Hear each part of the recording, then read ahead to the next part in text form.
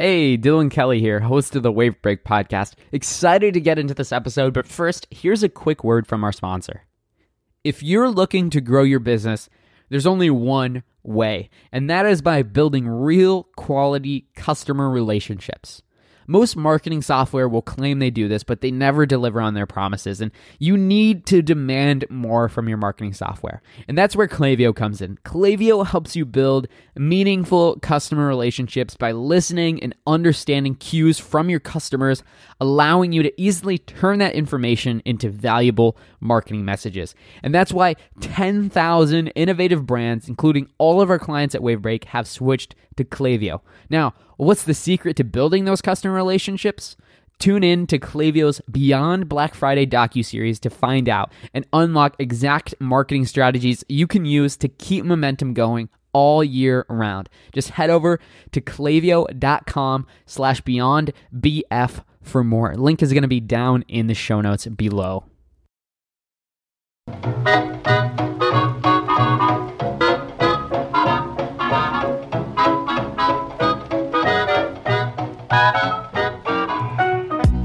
Welcome back, everybody, to another episode of the Wavebreak podcast. I'm your host, Dylan Kelly, the founder of Wavebreak. And if you're new here at Wavebreak, we help e-commerce stores stop leaking revenue with done-for-you email marketing. And now, I'm about to get personal with you guys. By the way, if you haven't already, make sure you subscribe to the podcast on iTunes or wherever you're listening to make sure you get notified of new episodes, because I have some awesome episodes coming for you in the future with store owners of awesome companies, and just they reveal everything. This episode is no different, and I'm going to get into the what's going down in this episode. I'll explain that in a second. It's insane.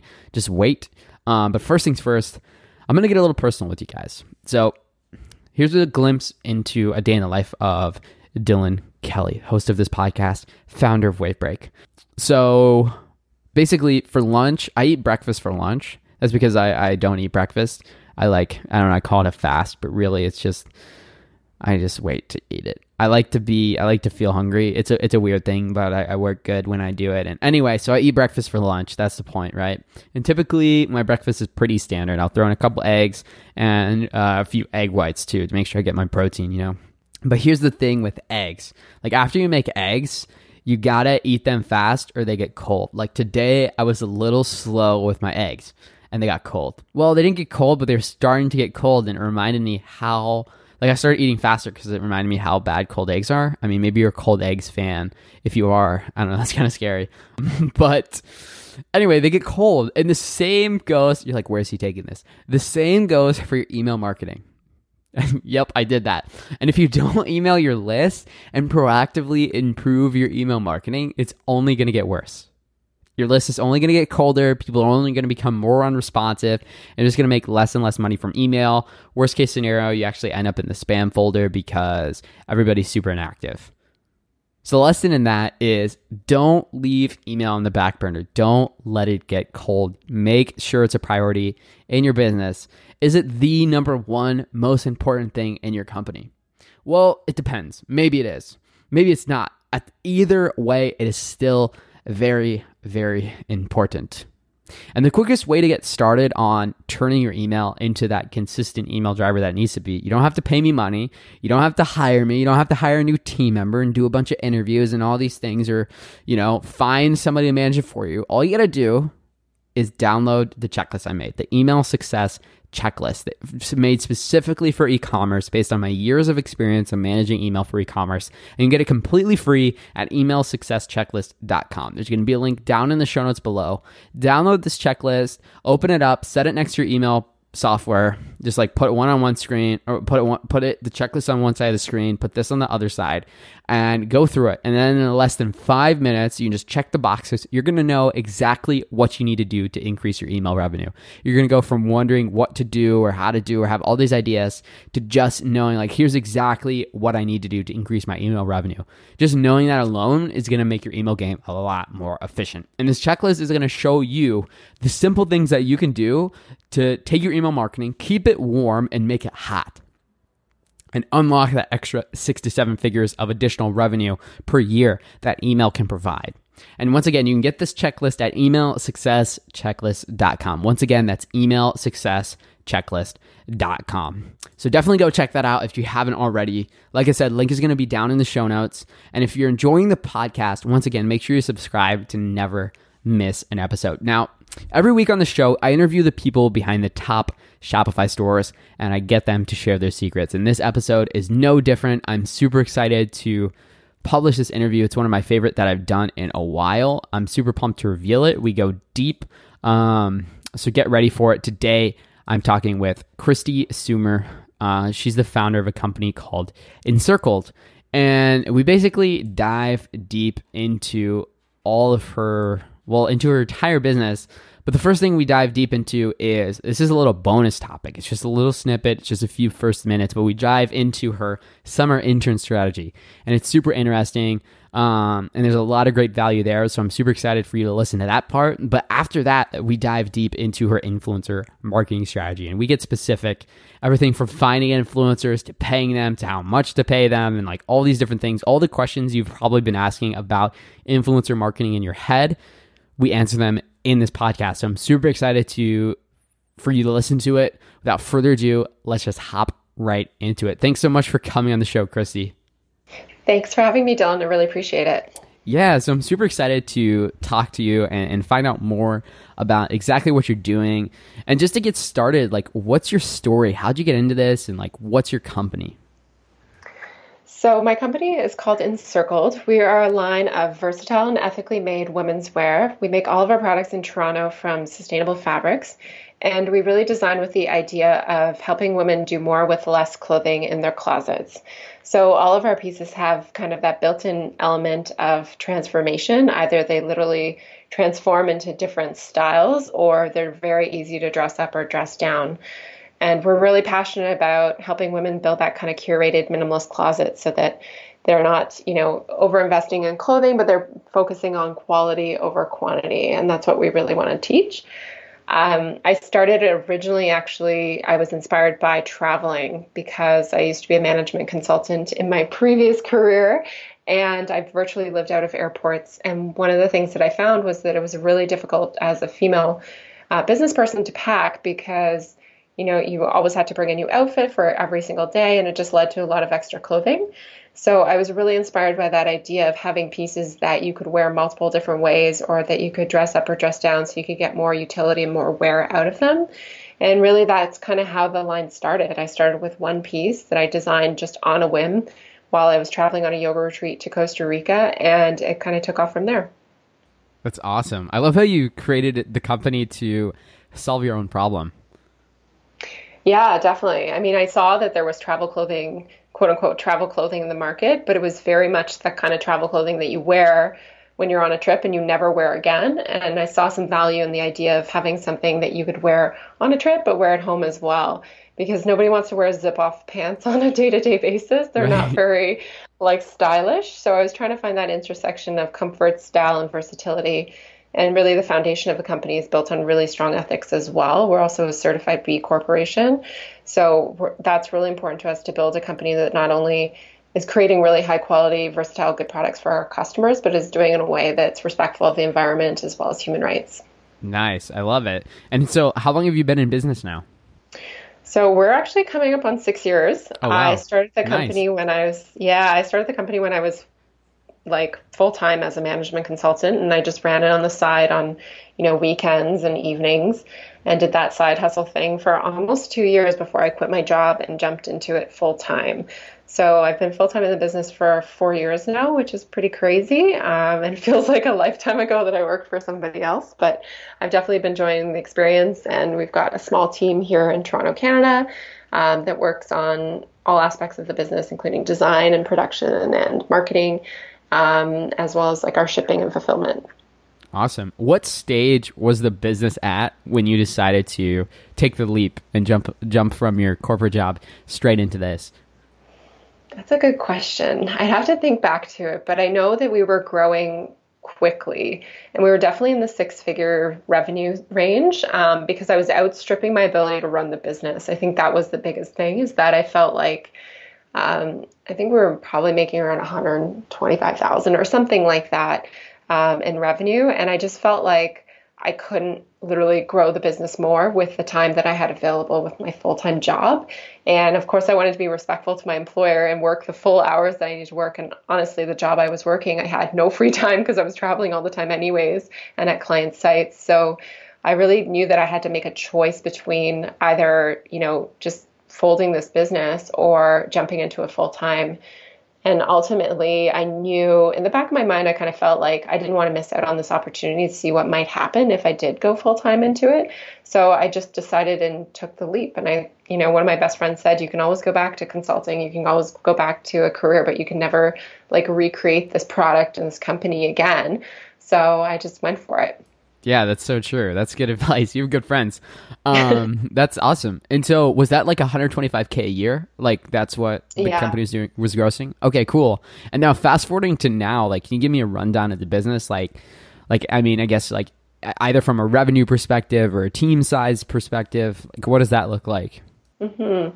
Yeah, we're like a low 7-figure business now. So from a team perspective, we have currently 8 full-time employees based in Toronto, and then we have 2 part-time, quote-unquote, virtual assistants who help us with what we call customer service, which is customer love in the evenings and weekends, because we want to provide a really great level of service. And then we have 4 summer interns coming on board very, very soon. So it'll be about a team of 14. And yeah, it's a pretty small team, but we're involved in all areas of the product development. So we don't buy products from other people. We're actually developing them from our own designs and from scratch. And then everything is made here in Toronto. So our team is really heavily involved in the production from end to end, to the fact that we do actually do some sewing in our studio as well as some accessories and stuff like that. So it's a really hands-on operation. We're not a drop shipper. We are actually literally creating the clothing from scratch and then, down to hand packing it and folding it into a box for our customers. So it's definitely a very high touch experience.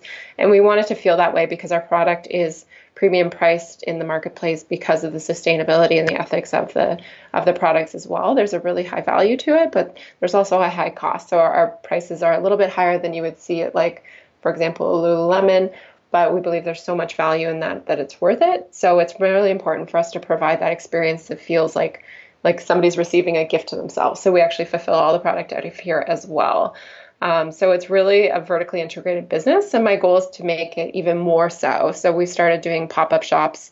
We have our first standalone pop-up shop coming up in a couple of weeks, where we'll be taking over a shipping container and building a real life store. So we're really committed to not only building the business in terms of growth, but also in terms of scaling it vertically as well. Oh, wow. That's awesome. And there's a lot to unpack there. But the first thing I want to touch on is you said you're bringing on 4 new summer interns.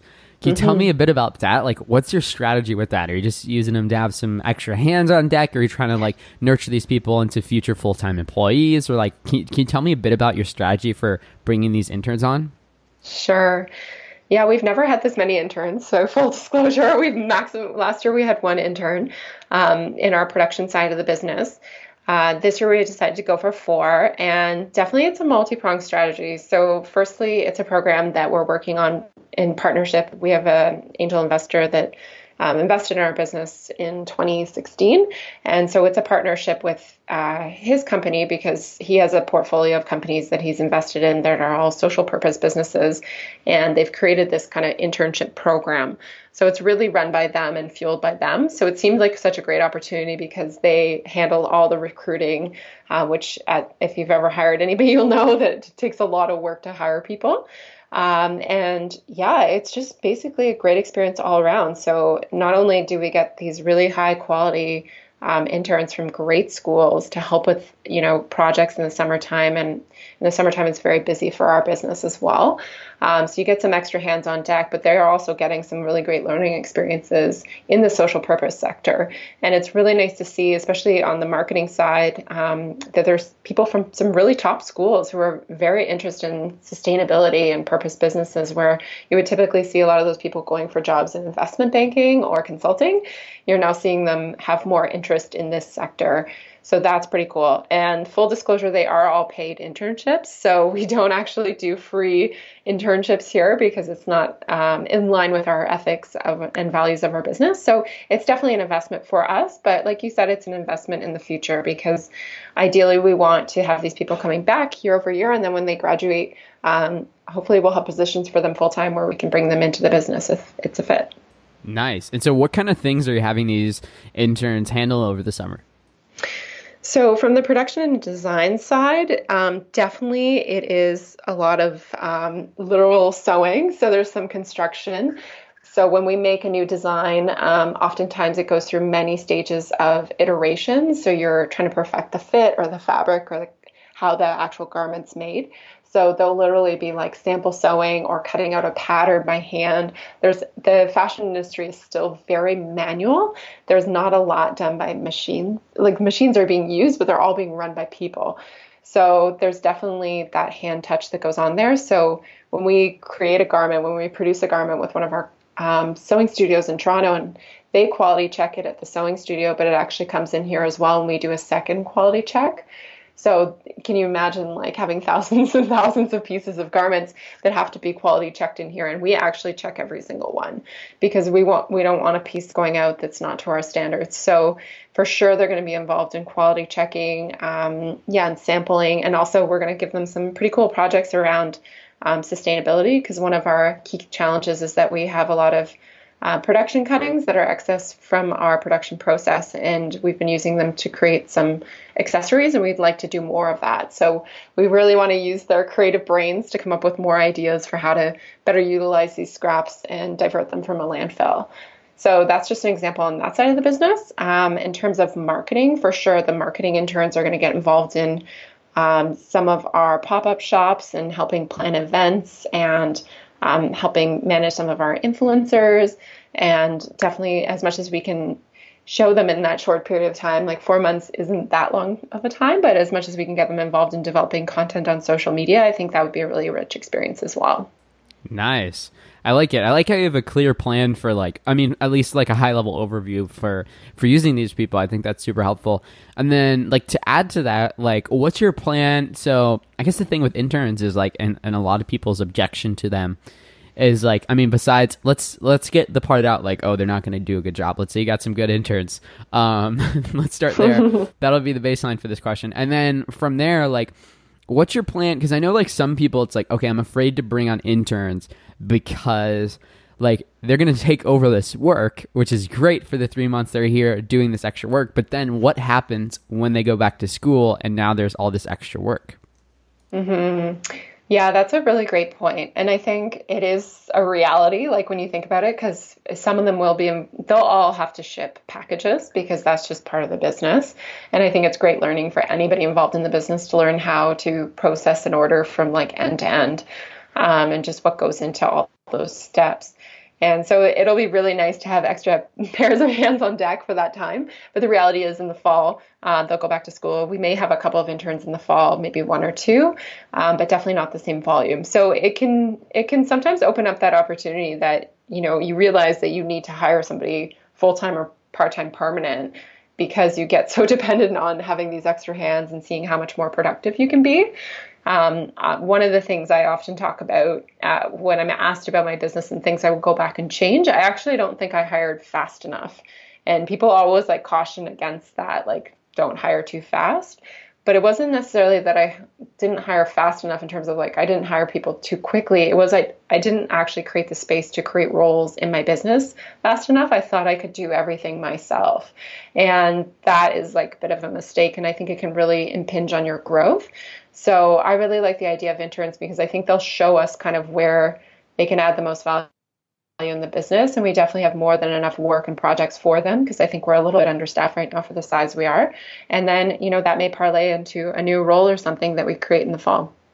Yeah, I love that. I love that idea. Like I like the idea of like, okay, especially because definitely not hiring at some point, like as entrepreneurs, it's like, you start with nothing usually. So it's like you want to hang on to everything, especially if you're bootstrapped or like you just raised a little bit of investment. It's like, I want to do everything myself so I can keep costs as low as possible, but you're actually limiting your growth by trying to do everything. And I love the idea that you were talking about is basically using interns to kind of like bridge the gap almost and like test that, like see like, let's see what it would be like if we hired some people to take this off our plate. And then what you might find is like, number one, I mean, that's a nice temporary commitment. So you don't even have to like commit to a full salary employee for, who knows, indefinitely, right? Mm-hmm. Instead, you can kind of like test the waters and see like, what would it be like if I didn't have to worry about this? Like, how much more could I get done? And then by the end of those 3 months of the internship, you might be at a place where it's like, that person is a no-brainer because you were able to grow the business by focusing on the things that actually move the needle. So I really like that. Yeah, absolutely. And because we are a certified B Corporation, we have a lot of sustainability initiatives. Like we qualify for a grant for at least part of the intern's salary for the summer, which is great. And that always helps any business. So I always encourage other entrepreneurs to look for those kinds of opportunities. And that specific grant, I probably would have never found on my own. It was another company that I know that I was networking with that told me about it. So it just speaks to the importance of continuing to build your network with other entrepreneurs, because there's all these opportunities out there that you may not be aware of that you can find out from them as well. Absolutely. And one thing else you kind of touched on with that, you said you're going to have your interns help manage your social media presence and your influencers. Like, can you talk a bit about your influencer marketing strategy and what that looks like? Yeah, so it's evolved over the years. I would say that when I started the company, originally we worked with a ton of travel bloggers because one of the first pieces I designed was really designed for travel. It's this like 8-in-1 piece called the Chrysalis Cardi, and it's like changes into a dress, a top, a skirt. So it has a lot of versatility that reads really well, and it's understandable from a travel situation why somebody would need this. So we worked with influencers a lot at that time, and it really was pivotal to growing the business. Now the landscape is a little bit different, I would say. There's a lot more influencers than there was back then. So I would say our focus has changed a little bit because we used to like work with one influencer for one campaign. And now we find ourselves working with more and more micro influencers for each product that we're launching. So unlike most fashion designers, we don't treat our launches like a collection. So we won't launch like fall 2019. We treat our launches like we just launch products. So we focus and make our new product the hero of the collection. So as an example, we just launched a new scarf made out of organic cotton. And really, their whole campaign was just about that scarf. It wasn't the spring collection. It was just that scarf. And so what we'll do is we'll, seek out some influencers proactively, probably a couple months in advance of the launch, and give them with some products or do some other arrangement depending on who they are and what their reach is. And then work with them to time all their posts and all of their, Instagram stuff going out at the same time as we're launching the product. It doesn't always work out perfectly in terms of timing, but sometimes it does, and that's like the ideal situation. But we're really looking for influencers across a number of spaces. We've done a lot of work in the last 2 years with like ethical fashion bloggers, but now we're starting to branch out a little bit more into health and lifestyle. So we're trying to reach a new audience who aren't maybe as aware of, what goes on in fashion and why fashion would be environmentally destructive and all that kind of stuff, and leverage the influencers as an educational platform for their audience. And that seems to be working out really well also. But they're definitely a key part of our business. It's just the way we work with them and the structure of that, I think, has changed a lot over the years, just as the landscape of influence has changed as well. Right. And so when you're talking about influencers, are these mostly bloggers like you mentioned, or are these also like people with large followings on Instagram and places like that?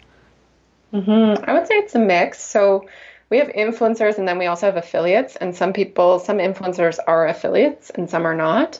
And an affiliate is just basically somebody who, is signed up to our affiliate program and will get a referral percentage of sales for every sale they refer through their blog.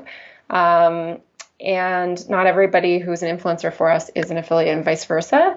But I would say I do like to work with people who have a blog, because I think Instagram's great, and it's fun to build our Instagram following, but ultimately we want to build backlinks and build our traffic to our website and build credibility and get people onto our email list. Building our Instagram isn't necessarily the most stable thing, because to me it's owned by Instagram, so you never know what's going to happen with it. So I like to find that balance of somebody who can kind of have some great content on their blog mixed with some great photography and visual content on Instagram. Right. I like that. And so when you approach these people, like after you approach these people, like how do you figure out like what kind of deal to do? Like how do you determine if you're just going to send them a free product, or like do you ever pay these people? What does that look like? Yeah, it definitely, again, it varies a lot with who they are and what their reach is. We've come up with our own formula, which would probably be way too hard to explain on this podcast because it's an Excel spreadsheet. But basically what I want to try and figure out, I come from an analytics background, so I like to get everything into numbers because it just helps me make a decision. But basically I worked out like a formula that takes into account like their Instagram engagement and how many blog followers they have. And it comes up with a calculated like cost per impression. So if we were to work with this person and making these certain assumptions based on what we know from previous influencers we worked with or what the market rate is and stuff like that, what is the cost per impression? And we'll work out and see if that makes sense. And sometimes it's just product and sometimes it's product and payment. It really depends. I'm totally not against paying for influencers because it is their time. If you think about it, like a lot of these, we just worked with a blogger who lives in Mexico, and like she took our product and she went out and did these beautiful photo shoots and got the photos edited and did this long blog post. Like that stuff takes time. And if you're valuing their time, we would have never gone down to Mexico on our own to do that photo shoot. So the cost to do that would be like thousands and thousands of dollars. So, the fact that she's able to do that, and if we're putting a fair price on her time for investing in that, I think that's important. Of course, we never pay for people to say positive things about us. It's up to them to determine their opinion of the product and what they think. But we do provide product and we make them disclose that that's the case as well. But I definitely think you have to look at it as another advertising channel, because essentially they are creating impressions for you. And if they are creating additional content like videos and photography that you can leverage on other channels like your website, that's really valuable as well. Got it. And so like, just so people kind of have an idea of like a ballpark, like, can you give me a share, like kind of like, I don't know, I guess like standard market rates for like paying influencers, if there's anything like that? I don't think there is anything like that. It's besides them just like DMing each other behind all the brands' backs, like, hey, Squarespace gave me X dollars. Everybody hits up Squarespace. No. You know what? I see such a variance in this. I would say that that's becoming a little bit more standard, but we don't work with Instagram influencers who have like millions of followers. So we're not paying like $10,000 a post. Right. I think depending on their reach and stuff like that, it may be like they're usually putting together packages where they'll do like Instagram posts and stories and a video and stuff like that. So, it's somewhere in the neighborhood. If it's a high quality influencer who, let's say, has like 30,000 followers on Instagram and has a blog, you're looking at least like product plus like at least, I don't know, I would say like $200 to $400 or something like that. But if you look at it from a return on investment perspective, like how much you need to make back from working with that influencer to even break even, it's pretty reasonable. Like it's not like $20,000. We're not working with those types of budgets because, again, we're working with more of the micro influencers as well. Nice. And so micro influencer, what is that to you? Like less than 100,000 people, 100,000 following or things like that? Yeah, for sure. I mean, from time to time we work with people slightly over that, but for the most part, I would say it's under 50,000. And we found a real sweet spot, I think, with the group actually under 10,000, but it's hard to find them because if they are really good, they start growing their following really quickly. Right. Like we've worked with influencers before. I'll never forget this one girl in Toronto who had 7,000, I think, followers when we worked with her like a year ago. And now she has like 49,000. So it's incredible how quickly they can grow. And in an era where a lot of people would argue that the algorithms all doesn't favor everybody. But, if you're creating amazing content that breaks through and adds value, you'll always grow your following. Right. And so like with that person who has like less than, just a few thousand followers, hate to say, just a few thousand, but like in comparison to like big influencers, like for those people who have like less than 10K, are those the people that you would typically like just send the product to, for example? Some of them we would do some small payment. Oftentimes, if I'm not sure if they are a fit at first, or maybe if they're in an audience where we're not really sure if it's going to work. Like, for example, we've had people, beauty bloggers before contact us, which is a bit outside of our normal sphere of who we'd work with. And so we'll do like a test. So give them some product and they'll do a couple of posts and see how it goes and then kind of report back. I'd say influencers are getting more and more professional. So when I started, they would do these posts and it would just work out. Now they provide pretty detailed analytics around what's happened, summaries and stuff like that. It's very professional. So I've had nothing but great experiences, I have to say, with working with them. They're always very generous, very kind, really easy to work with. And maybe it's the niche that we're in because we are in like the sustainable fashion niche. I don't know. But everybody's been really amazing. We've definitely had our share of people who will just take the product for free and do content, which is awesome. But it's definitely not our expectation for sure. We will work with people and figure out what makes sense for the brand. But again, at the end of the day, like our product specifically is very, very expensive to make. So the cost it's not like giving somebody a box of tea. Like the cost of like making this garment can sometimes just one garment, the cost could be like hard cost to us could be like $40. So you kind of have to be very choosy with who you work with. And figure that into your overall costs. And I think a lot of bloggers, when they understand your values and where your product's made and by who, they can be very respectful of that and they kind of adjust what they're doing and work with you as best as possible. But I do think it is important to, be respectful of their time as well, because some of them are doing this full time and that's their income as well. Right. And influencers know other influencers. So if you're a jerk, they'll slide in the group chat and put you up for nobody work with this company, which you don't want. But that's really interesting, especially because like I guess it's easy to forget, like especially if you think about it just from the influencer side, it's like, oh yeah, they're just sending me free product, like whatever, like you forget the product costs somebody money.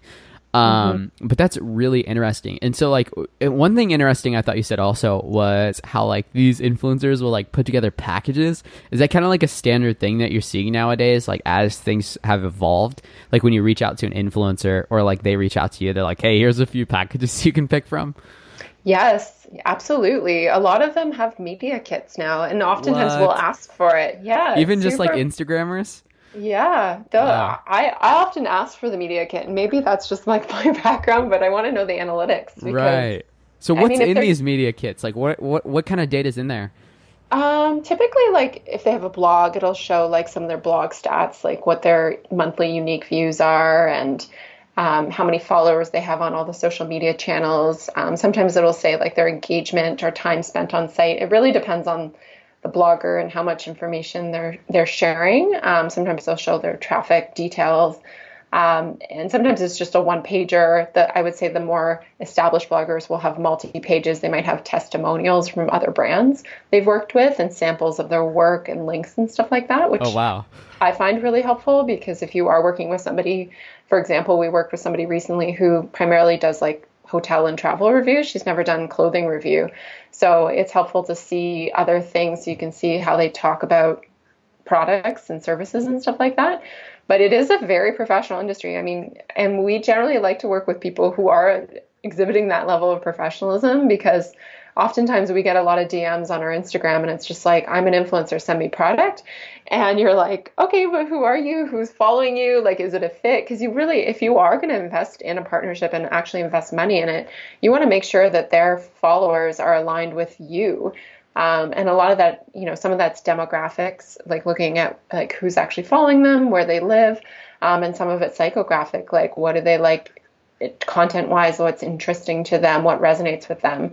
And definitely I would say the more established bloggers have that kind of stuff in their media kit. Yeah, that's awesome. I love like demystifying the world of influencers because I feel like it's this like, even in e-commerce, like I hear from store owners all the time, like it's this mysterious thing where it's like some brands are just like crushing it and then other people are like, I don't even know how to get started. So it's really cool to hear your perspective on things, and also to hear like, I don't know, it's just kind of, I don't know, I'm like smiling behind the scenes here because I'm just like, wow, these people, they have like their little one pagers and they're selling packages. It's like they read a guide on like, you know, like what is the whole McDonald's thing? Like, oh, you know, get the fries too. Like hit them with the upsell. Like here's our basic package, or you can get a more advanced package. It's like, what? Is there an influencer school teaching them this, or like where? Anyway, there probably is. Probably, and it's like, how can we get in touch with the school so we can find the influencers directly? But anyway, cool. Yeah, this was a really good conversation. It was really fun talking about influencer strategy and also talking about the whole intern thing and like using interns to test the water and your entire summer intern strategy. As we start to wrap up here, and before we sign off, is there anything just like closing out or words of advice that you'd like to end on? Yeah, I think I would say, like, for your audience, that building a store and building a brand essentially is not a quick process. It's like day after day consistency, I think, is so important in your business. So the more you can show up and be consistent on the key channels where you want to be, whether that's Instagram or email or your blog or launching products, the better, because it's kind of a marathon. Like, you're really going for the long haul here if you are building a true brand. So you have to be consistent, you have to be dedicated, and you have to be not afraid to take some leaps and some risks and some opportunities where you see them, because you never know, some really cool stuff may come out of it. Right. Like, imagine if you never would have quit your job that first time. Like, you would probably still be at the same rate, like $125K a year. Yeah, or I may not even have the business. Yeah, like that's like if things go well, right? And the same with hiring. Like, imagine if you didn't hire those team members. Crazy. Yeah, and you have to think about that, because I think at the beginning, I was very nervous about hiring somebody, and my first employee was part-time. She wasn't even full-time. She was part-time hourly. And I was so nervous that I couldn't afford her. And like you said at the beginning, as soon as I hired her, I realized, like, what was I thinking? Like, now she can do all the shipping. Now she can do all the customer service. And I can actually focus on, like, writing an email, for example, that's going to generate money so the business can grow faster. So there's that kind of like fear for sure that holds us back, because nobody wants to think about hiring people and then having to like fire or terminate people because you can't afford them. So that's why I think it's good to take that process slow and be mindful and test and learn as much as possible. But at the end of the day, you can't do it all yourself. It's just not possible. You're going to need people to help you, and you're going to need a team who's great to help you grow the business. And I think that's really important to come around to eventually for people, because it's really key to growing and scaling your business. Yeah, I love that. Yeah, I couldn't have said it better myself. And as we wrap up here, first things first, thanks so much for coming on the show. And second, where can we go to learn more about you and your company, Christy? Yeah, thank you so much for having me. You can find out about Encircled. We're at www.encircled.co. We're on Instagram at encircled_. And yeah, we'd love to have you guys follow us, and we'll follow you back. And yeah, we'll share some great content together. Awesome. And I'll link that all up down in the show notes below. Thanks so much again for coming on the show, Christy. Yeah, thanks for having me, Dylan. Now, listener, before I sign off, stop me if this sounds familiar. Your email marketing is stuck. You feel like you could be doing email better. You're not generating enough email revenue, and you feel like you're leaving money on the table. But you don't have the time to figure email out yourself or do it on your own because you have a business to run. Imagine this. Imagine not having to worry about leaving money on the table with your email marketing. Imagine not having to figure out what to send, when to send it, how many emails should look, what automation you need, what segments you need, how often you should be contacting your email list, or just worrying about sending the next email. You don't have to worry about any of that. Imagine having peace of mind knowing that your email marketing is generating sales in good hands. At Wavebreak, we help Shopify stores maximize their email marketing revenue. That's it. We don't do anything else. And we've created a system called the Wavebreak method that, number one, makes you less dependent on Facebook or other marketing channels. Let's say something bad happens. Facebook says, "See you later, Shopify store," and they just completely kill your ad traffic overnight. You don't have to worry. You don't have to stress, because you're good to go, because you have a cushion of email revenue. You don't have to worry about how or what your wife is going to do, or if you're going to be able to make rent or if you're going to be able to pay people because you have this cushion of email revenue to rely on. Number 2, the second thing this does is huge, and it's how stores scale from 7 figures to 8 figures to 9 figures. And the secret is repeat purchases. The Wavebreak method gets rid of one-time buyers and increases repeat orders. Number 3, it keeps your email list engaged. You don't have to worry about Black Friday and beyond. We'll figure out the ideal amount of times that your list needs to be contacted to maximize revenue, and then we'll execute it for you. If you want to learn more about this system and how we can work together to apply it to your business, go to wavebreak.co to schedule a call with me. And I'll personally send you my calendar link and we can chat one-on-one. Now, I don't have unlimited time to do these calls. I can only do a couple of them per week. So if you want to get your call, go sign up at wavebreak.co for it as soon as possible, and we can talk about how we can work together.